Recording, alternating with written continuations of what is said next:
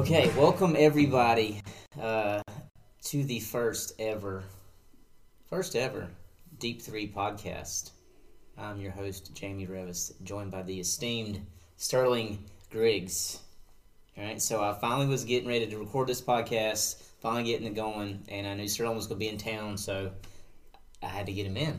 You don't know when he might grace me with his presence again, so just wanted to get him in and just catch up and maybe share some old stories. Absolutely, There's probably more that I've forgotten than we can ever talk about, but we go back a good bit, I would say. So I'll let you dive into that. Sterling, kind of your history in ministry, your family, then kind of how we can get into how we connected through our work in youth ministry, and kind of just go from there. Yeah, born in 1970, so I'm an old guy, I'm 50. But had the opportunity to be raised in just a really solid church that offered a ton for students, mentoring. So my experience as a student growing up was of men and other leaders mentoring me. So when I was in high school, I genuinely felt God saying, I'm calling you to do the same. So I responded to that call after my 10th grade year in high school. After college, seminary was in the works. The whole time knowing that what I was going to be doing was working with students primarily, which is really what I've done since about 1990. Had a brief stint working with children's ministry, which was certainly not my forte. Did some college ministry for a year, which was cool, but I was fresh out of college myself, so it was kind of tough. So student ministry is where I've been for the most part. And then seminary, some life changes. There was a surgery involved in there earlier on. And then things worked out. 2001, got a phone call from Union Grove Baptist Church out here in Yadkin County. They wanted me to come interview. I came out to interview. Basically tried to bomb the interview. I didn't want to live in Yadkin County. No, I didn't want to live I was newly married. That's fair. We're pregnant with our first child. I wanted to be in ministry, but I was like, I don't think I want to live out here in the country. I don't know anybody. I was used to big church ministry, the bells and whistles. And I tried to bomb the interview, and it actually went really well.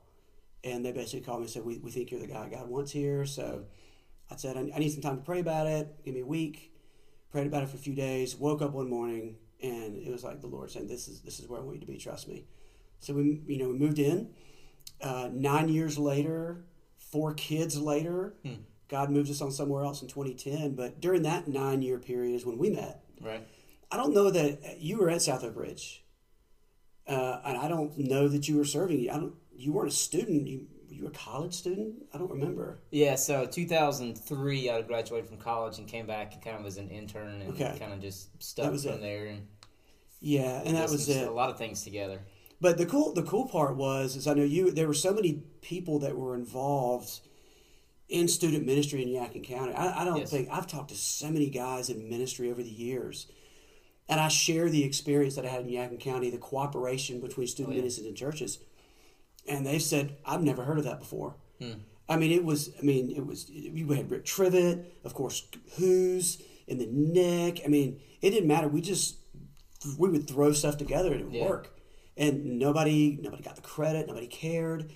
The bill always got paid somehow, and it just didn't matter. And so during that time, you and I connected, and then we had some trips together. I think we did the Ording trip. Yes, I definitely want to talk about the Ording trip a little bit. And then some others somehow, and then I actually brought a youth group back a few years ago when I was down at the coast to do one of the impact trips. That's right. And so we reconnected again. Then, and of course, you guys have had me in, I think only once at Collide. I think you realize your mistake, needs to be more, but once at Collide. So, that's true. We gotta rectify that for sure. to speak, but yeah, it's been good to, and all these years later, 20 years later, before I started here, I really believe that some of more interpersonal, deeper connections are still in Yadkin County. Yeah. Even though we've been other places and on the coast and living in Louisville, now in Wilmington. It's still Yadkin County, and so it's kind of cool. The YC. The Y Vegas. Special about the Y Vegas. They're kind of when you're living in Yadkin County, and you have 4 kids in 6 years, and your wife's back in school, and you're struggling just to put food on the table at times, you don't realize everything that's around you in Yadkin County. Right. And then life changes and you move away, and then you realize it was the relationships to begin with, and those relationships are still with you.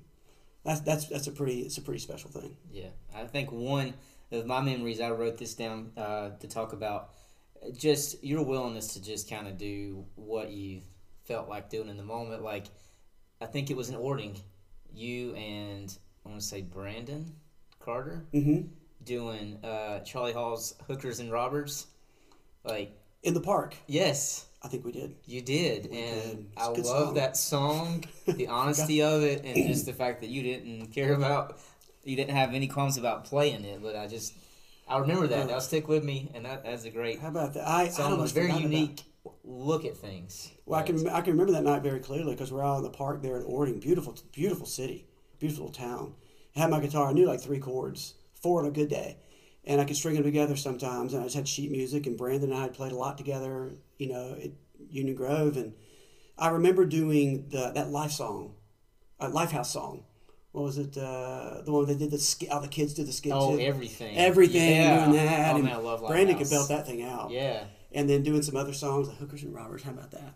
I mean, basically, the song is about coming to Jesus as you are. Yeah. And that's the gist of it. Like, oh, gosh, you're going to sing a song with that title? Like, well, we're all messed up. Like, just come to Jesus like you are. Imagine, that's over 10 years ago, and kind of scandalous then, and it ain't scandalous now. Right, for sure. Well, okay, so 2010, that's been a bit since you've been here. So what have you been up to since? So we, and I say we, whenever I say we, I'm always talking about me and my wife, Kelly. We've been in this together from day one. Sure, I may be the one that has the title, but we minister together. So like I do weddings, there's a lot of weddings. We do premarital counseling together. We share. We've been. It's a team, and so we sensed God pretty strongly in 2009, telling us our time in Yadkin County was up. We'd been there a lot longer than I think most people thought we would, doing student ministry and discipleship. And some people were like, "We thought you would have moved on and gotten a real job one day." Well, this is where God has us. So youth ministry is never a real job. Apparently, right? No. Apparently it is. It is a real job. We believe. No, that. It's serious. It's hard. I'm only 27. Look how old I look. But we just were on the same page with that, and so we took a step of faith.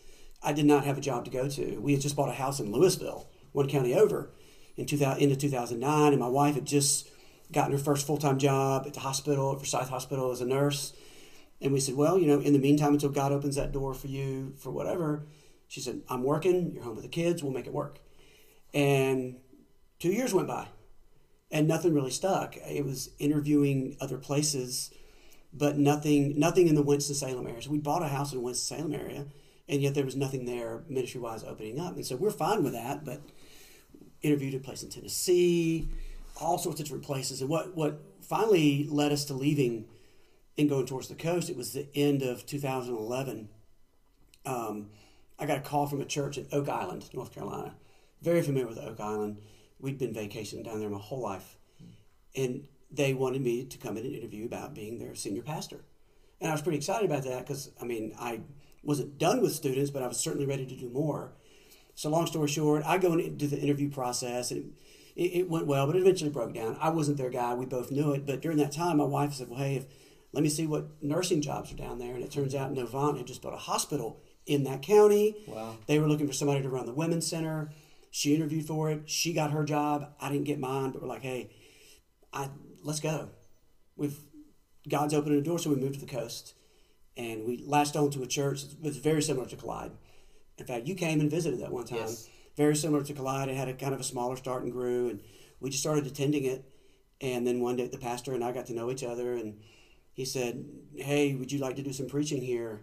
Be on the preaching team? I'm like, sure. Who else is on the team? He said, just you.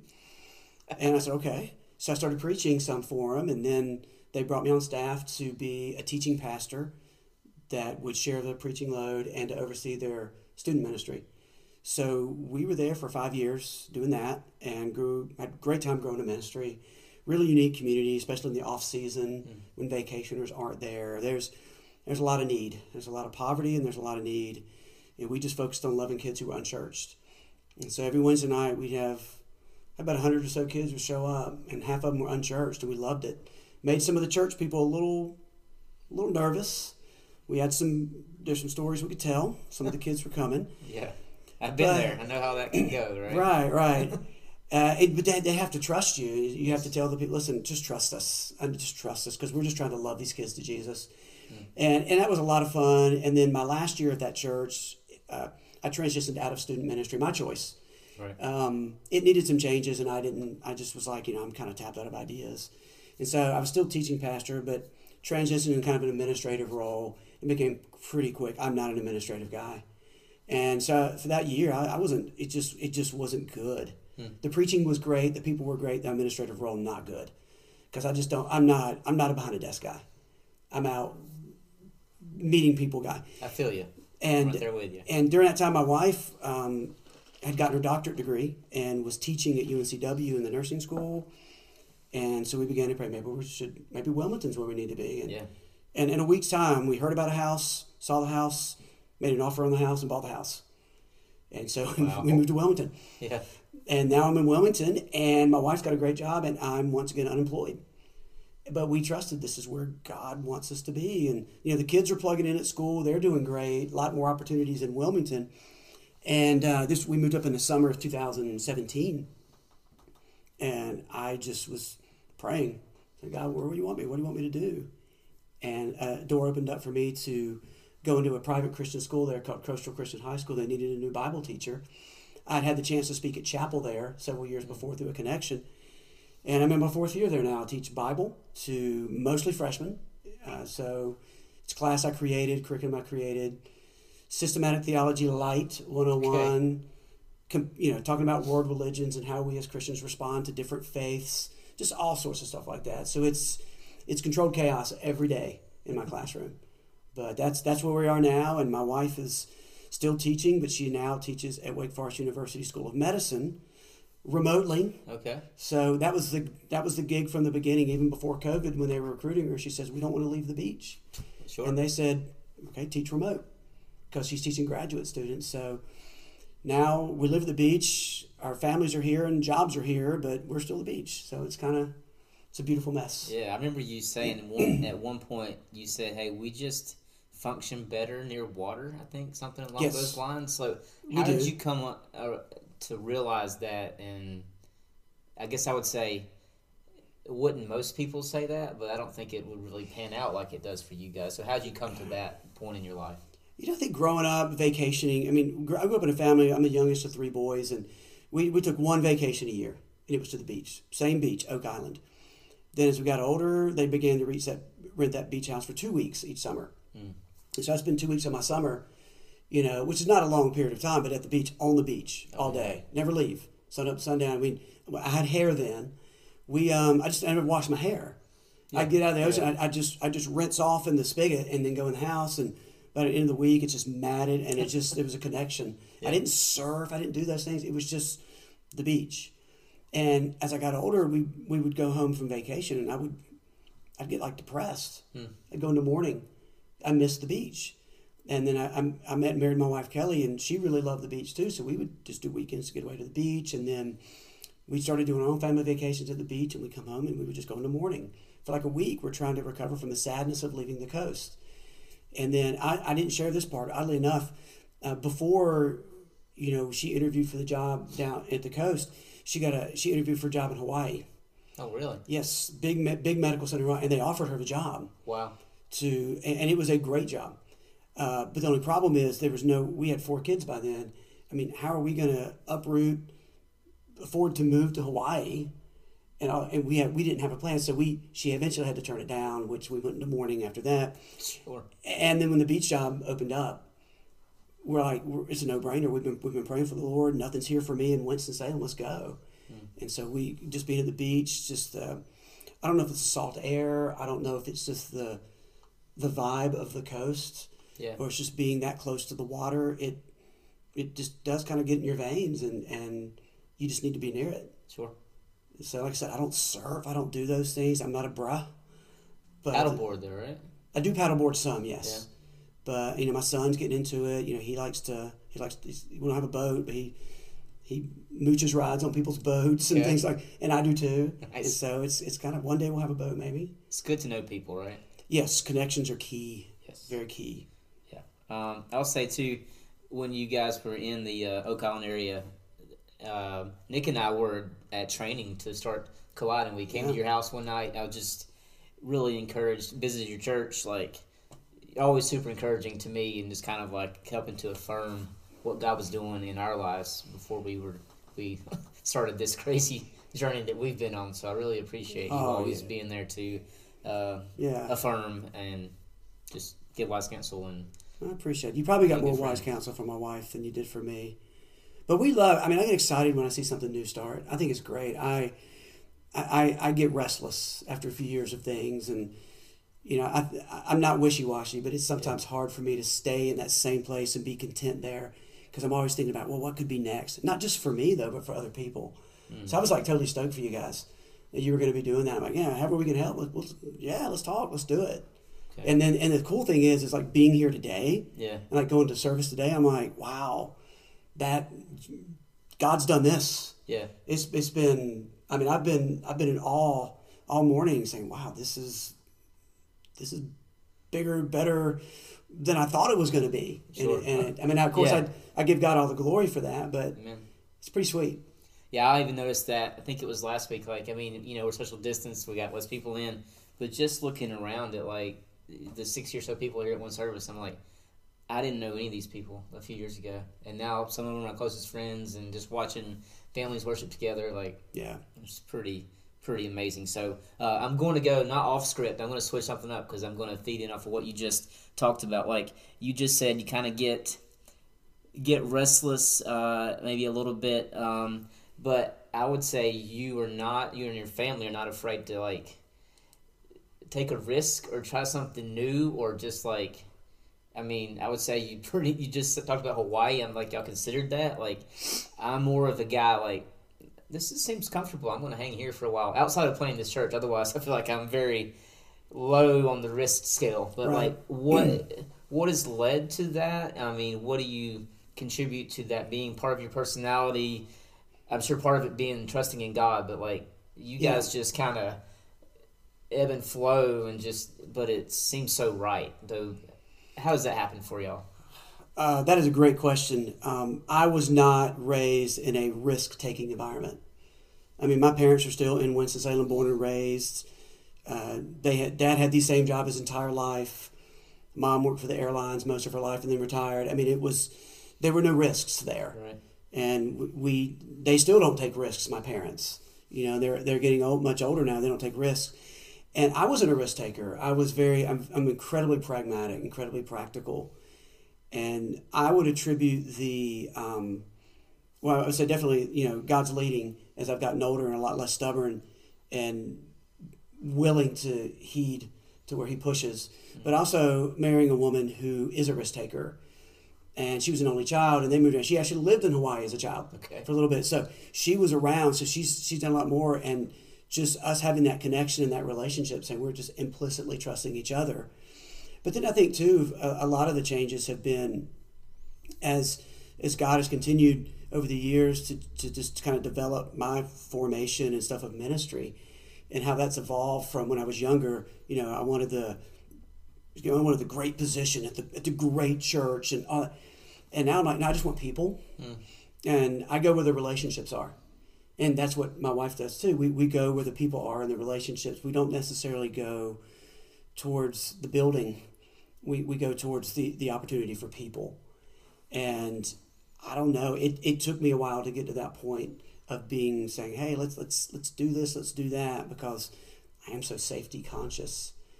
I just think it's just us, the more we invest in people and the more we have walked through life with people, when we see an opportunity, man, there's people there. And it's not that they don't need us. A lot of it's we might need them. Okay. So let's go. And we've never moved to a place where we found ourselves in a desert, there's nobody here. What do? We just gravitate towards people whether they want us to or not. It's like we see somebody, you're going to be our friends. Yeah. You're going to hang out with us. And I don't know. It's just a kind of a combination of those things that have taken us to that point. And I say restless, and I don't want to sound negative by using that restlessness, because we don't want to be like, we're going to be here for a little bit and invest and then leave you. Right. We've never felt like we've ever just left anything unfinished. We've always, like I say, because we've never been about programs, and that somebody's got to take over a program. It's like, you take over relationships is what you do, and you go to the next place, and there's relationships there. Wow. That is really good, really good. All right, so we'll hop into, this is, again, the Deep 3 podcast. So faith, culture, sports, it's kind of my world, so that's what I want to share with people. So just 3 questions I want to ask everybody. So, again, the first person I'm asking these 3 questions to. So I'm setting the bar, right? You are setting the bar, so I'd appreciate it if it's not too high of a bar. Okay. Not too low either.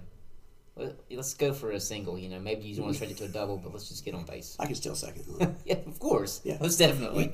All right. So, what is your favorite sports memory? This could be you playing, you watching. It could be anything. There's 2. Can I do 2? You can do 2. Yes. I can just do 1 if you want me to. You can do 2. Okay. Because what people may not understand is I wasn't allowed to play sports growing up because I was born with a heart defect. So anything that I never played organized sports. They wouldn't let me. My doctors wouldn't. But I would play pickup ball, backyard ball. And when I was at Wake Forest, my senior year, I was in great shape. I was really active.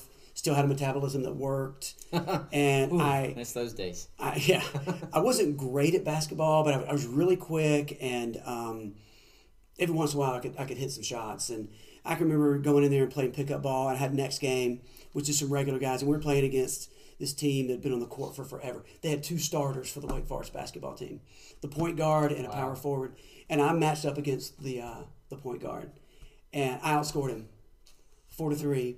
And he got mad because I was, one of the other players was on the sideline saying, "Yo, Derek, little white boy is showing you up." And he got mad, and he started, playing me hard. But, we lost the game, but I outscored him. And I hit every shot I took. And it's never happened since, and it never will again. It was just a once-in-a-lifetime thing. But that was kind of, since I never really played a team sport, that's like my sports moment. But I think the one in terms of observing, being the Wake Forest fan that I am, in 2006 when we won the ACC football championship with a backup quarterback, finished dead last in the conference, and we wound up going to the conference championship. My wife and I actually drove round trip 24 hours with no sleep to watch the game in Jacksonville, Florida. Wow.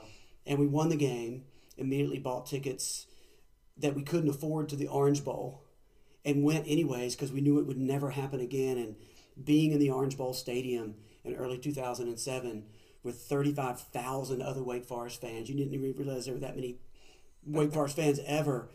But just being there to see a black and gold and cheering on our team, we didn't win the game, but it was still to this day one of the coolest sports memories because Wake was competitive, could have won the game, lost to a really good Louisville team.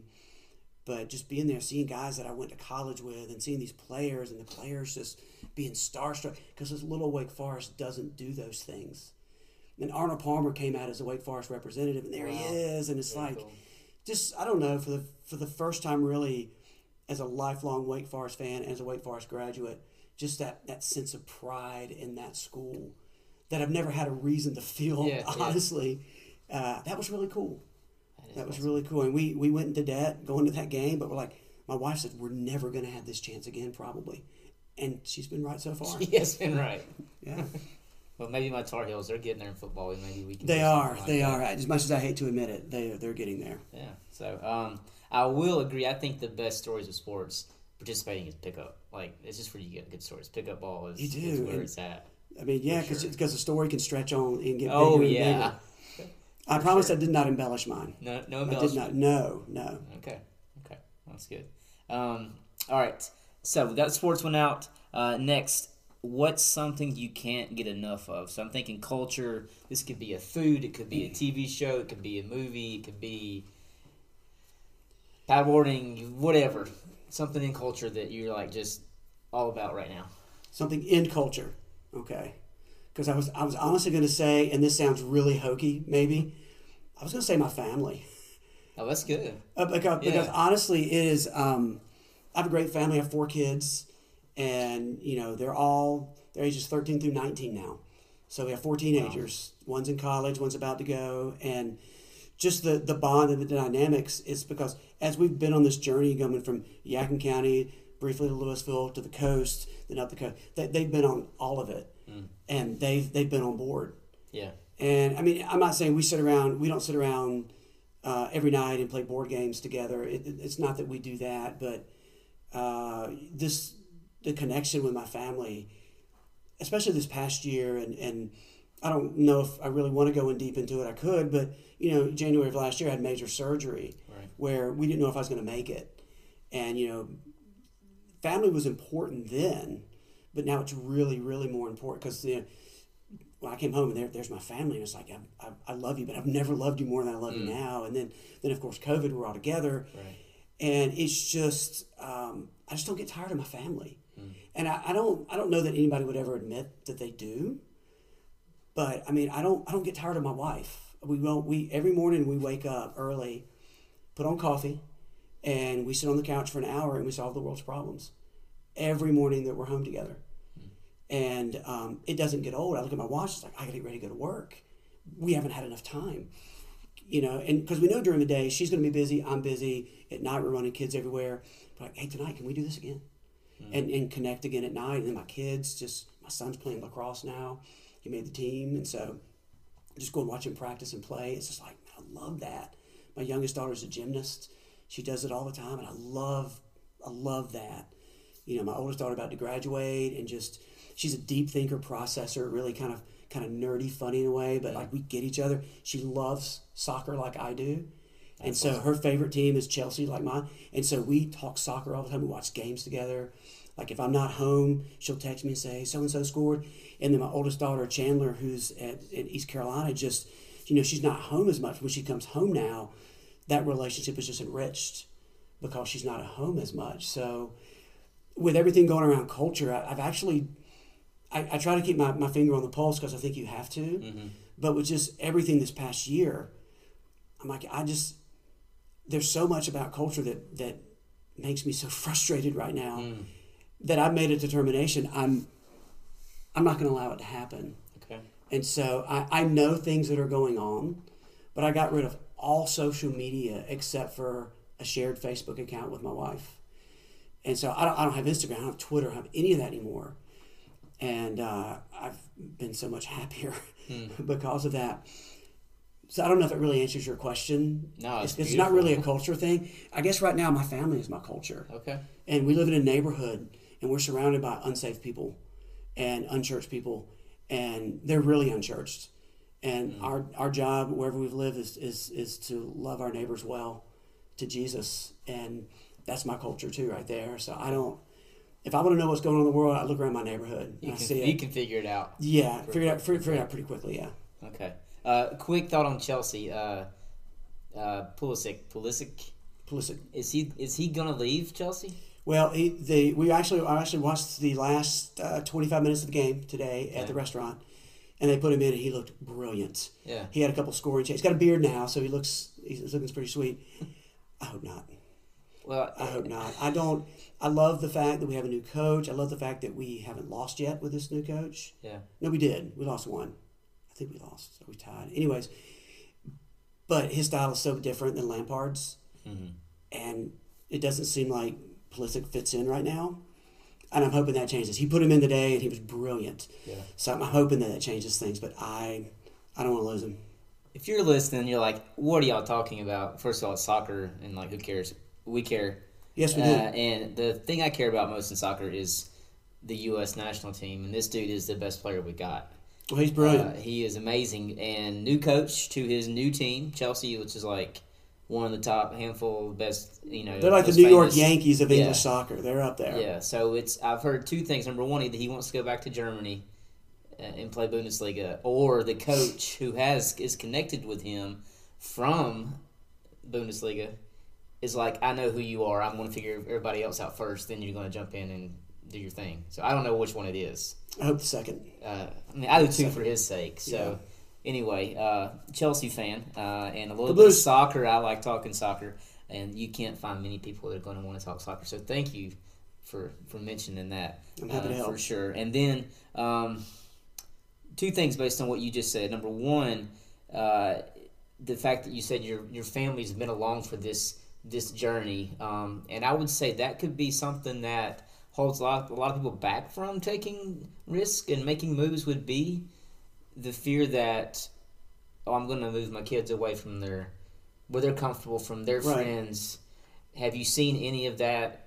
You said they've been along, they've been a good part of it. Like, was there any hesitancy, or have they just gone with the flow and just meshed in well wherever you've been? I mean, they've trusted us. It hasn't been without any, potholes. There's been some adjustments socially, trying to make new friends. I mean, I have 4 kids, and they're all 4 very different personalities, but 2 are very social, and they've had no problem. Other 2 are maybe not as social, but they found their groups and their niches. What was your question? I mean, was it hard for them, I guess, to make that? Were you worried from pulling them from their friends, they were comfortable in their schools and? Well, yeah, we were definitely concerned about that, and we also never went into it as we're the parents. We're just doing it, just whatever. Right. We would talk with them about it, and they had concerns, like moving up from Southport to Wilmington. It's only a 45-minute drive, but we're uprooting my oldest daughter after her sophomore year of high school to a brand new high school. And she was initially not real happy with that. Now we didn't have knockdown dragouts or anything, but she was I appreciate her honesty. She let us know, I'm not okay with this. I don't like this. But she trusted us, and of course she was the very first one to meet people when we got within a week. She's got a whole gaggle of friends. She's like, I'm good. Just worry about the other 3. She was great. In fact, it was so funny. We moved up in June of 2017, and she's starting to make friends. She goes to a brand new school, really great school, Hoggard High School. And like on Sunday nights after youth group, they would all go out and get ice cream and stuff. She came home one Sunday night in October, that first year we were up there, just walked into our room and just said, thank you. We're like, okay, for what? She goes, thank you for moving us up here. This has been really good. This is a decision I wouldn't have made for myself, but it's the one that needed to be made. Thank you. And so for us, it's like, wow, thank you for trusting us. I mean, you didn't have a choice. You're not staying in Brunswick County. You came up here with us. Right. But they've been very resilient in that. And I mean, even if tomorrow, let's say for instance my wife is an employee at Wake Forest now, if Wake Forest said, hey Kelly, you've got to move to Winston, we've got to have you here tomorrow, the kids would be like, okay.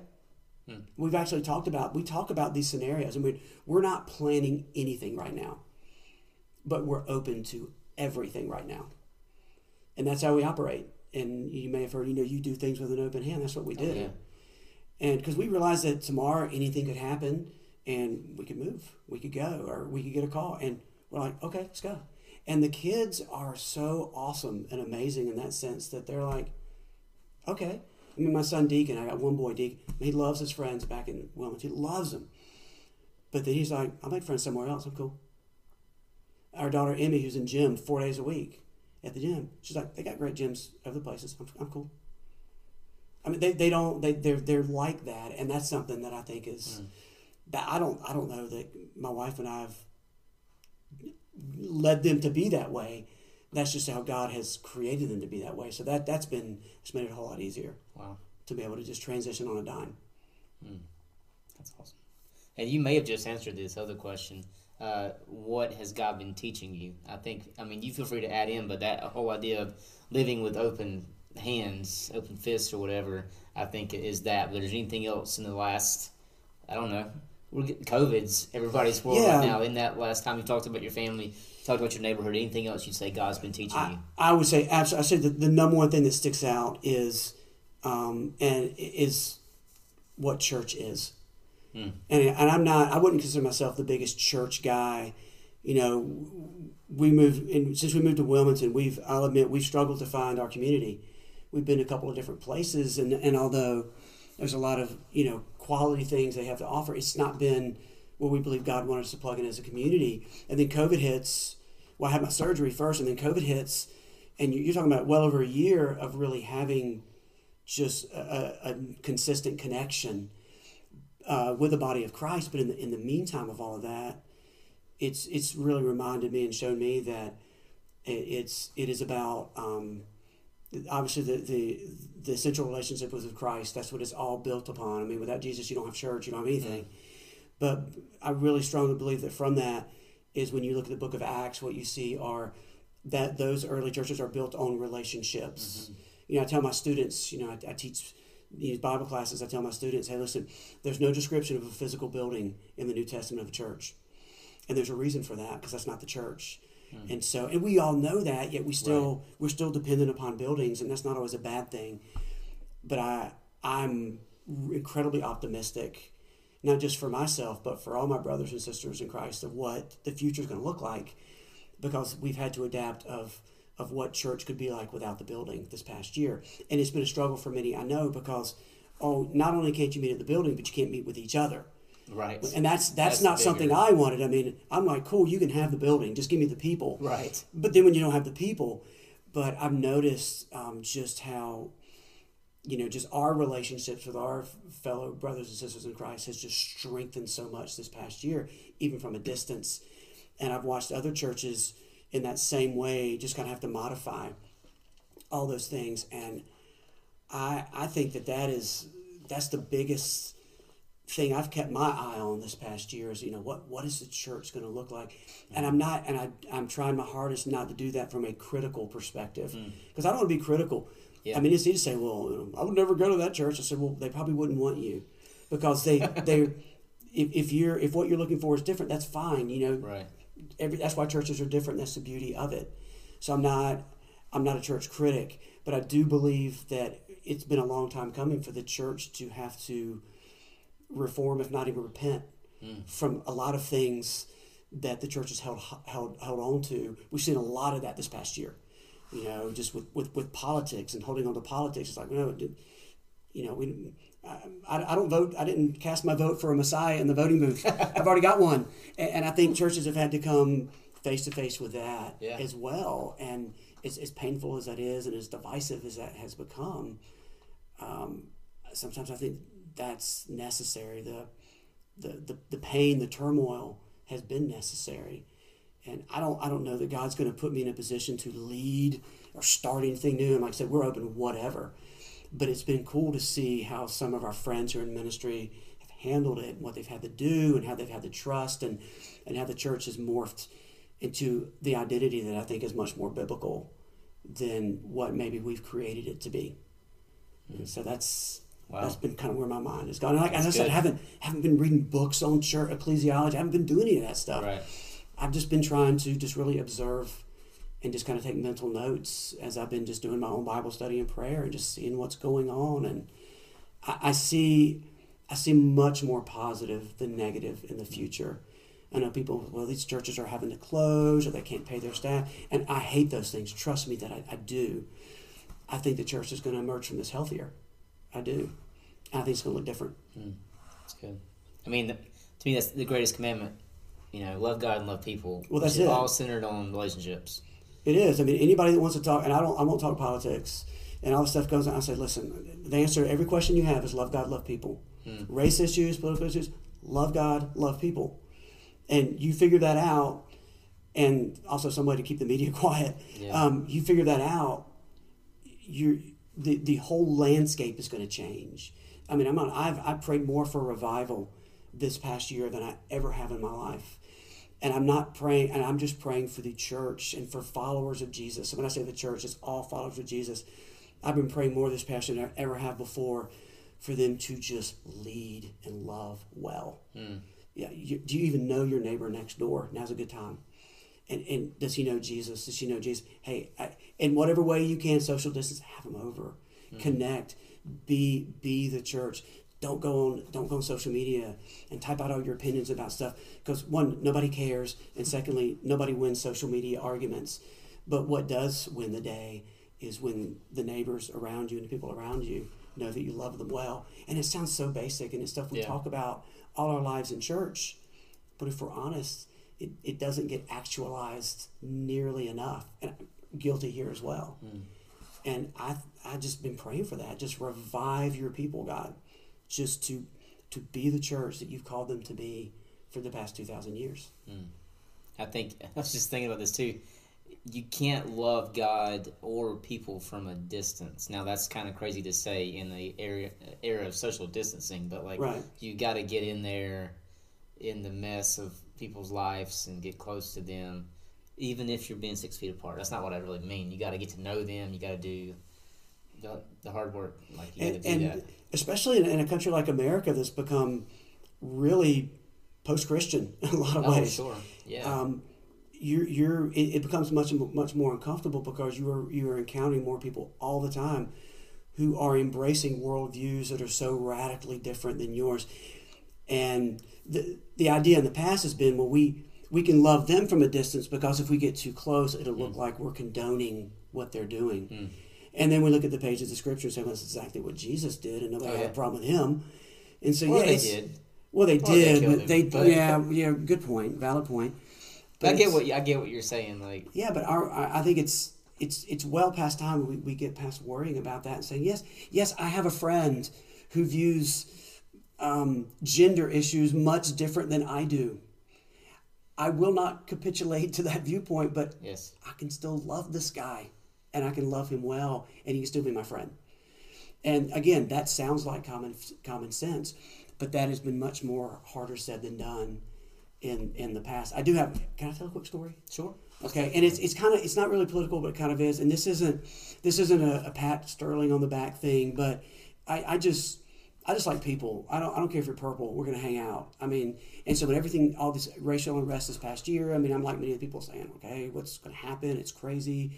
It just got amplified and all this stuff. And my son was playing Pop Warner football. They still had Pop Warner, and playing at this fields in Wilmington, and we had a game one evening under the lights. It was really cool against a team from downtown, and so they were all African American. And my son's team had some African Americans on it, but mostly white. And again, whatever, it's football, let's play.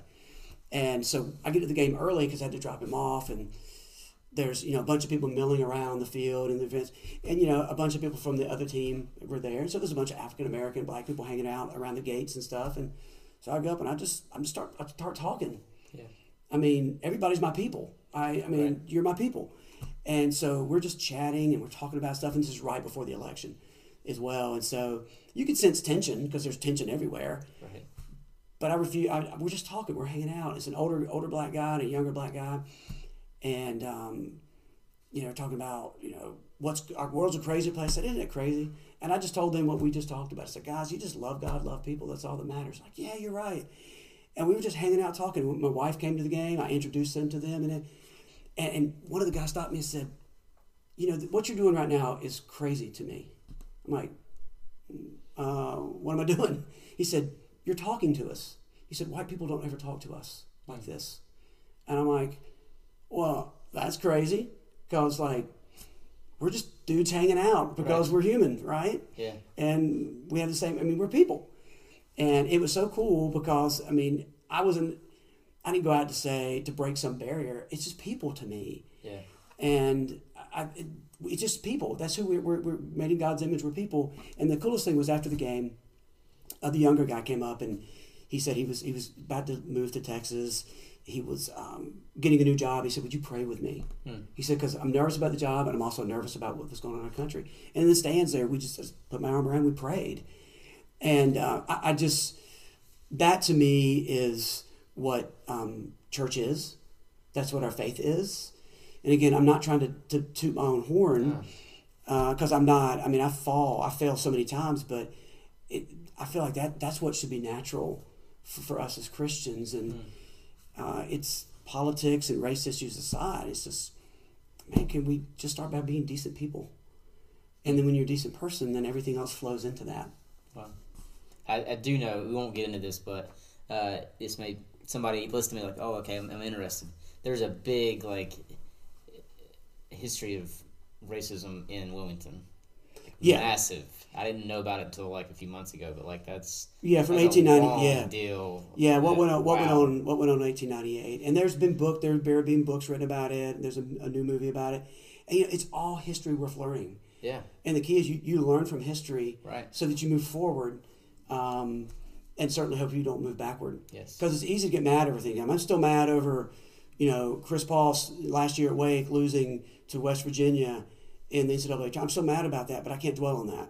I got to look forward. That's right. Of course, Wake Forest basketball. You better look way on forward. There's nothing to see right now. Yeah. Yeah. All right. So we'll wind up here with just a little bit something that we both enjoy a good bit, and that's coffee. Yes. So I want to start off.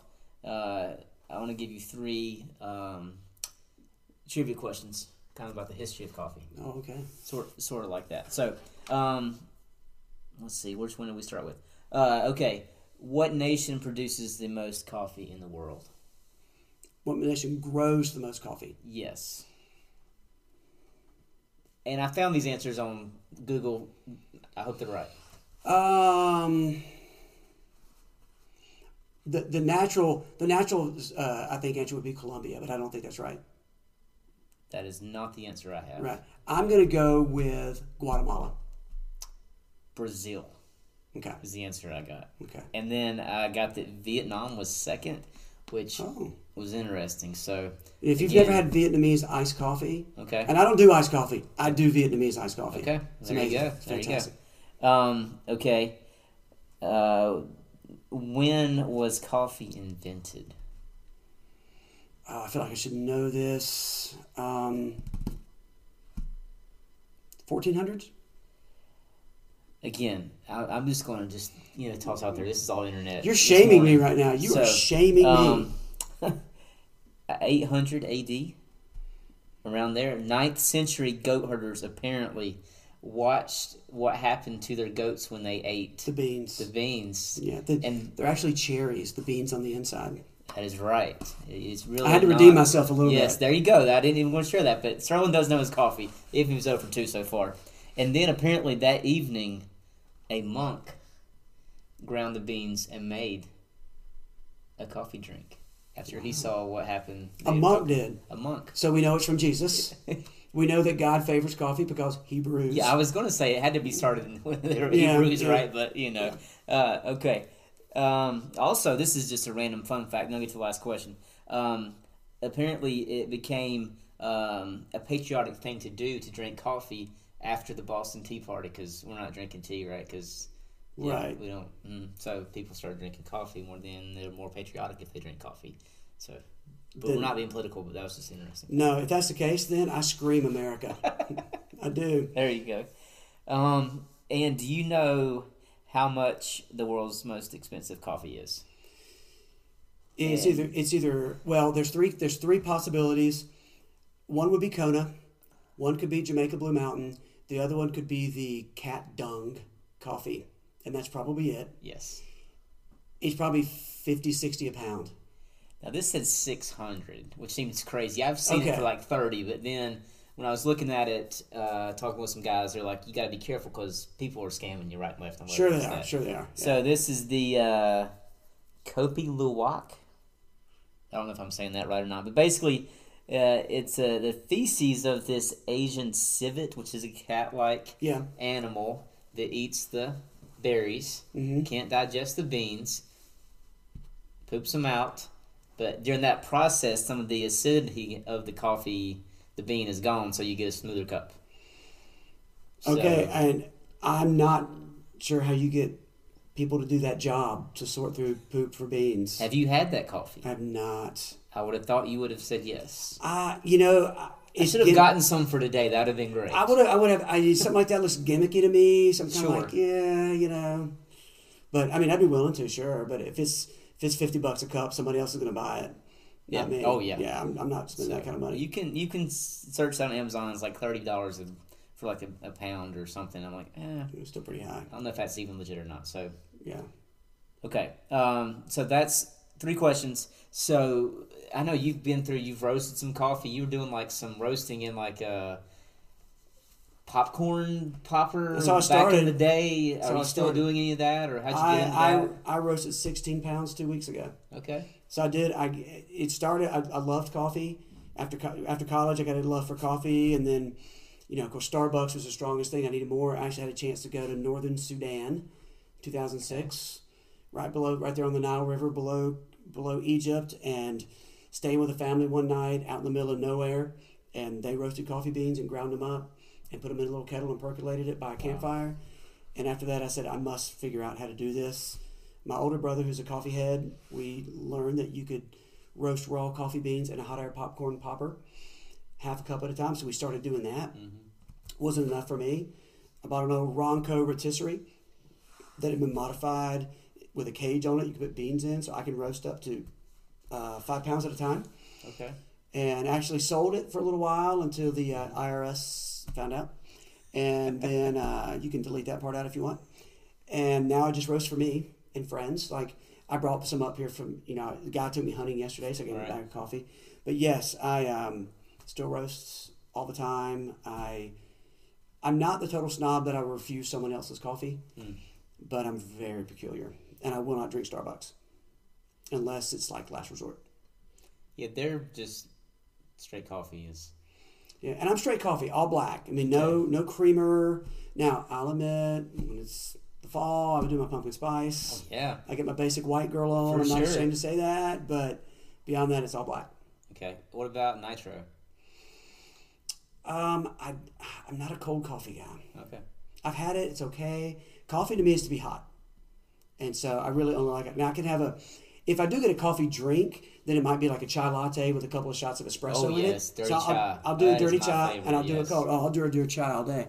Then I got the mix at home. I got the chai mix at home. Yeah. I make chais at home. Okay. But the interesting thing about coffee, if I can say this, is that the lighter the bean roasted, the more caffeine. Yes, that is So a the definite misconception out So there. people for think sure. people think espresso is going to wire them. Espresso is very dark, so it has less caffeine. Right.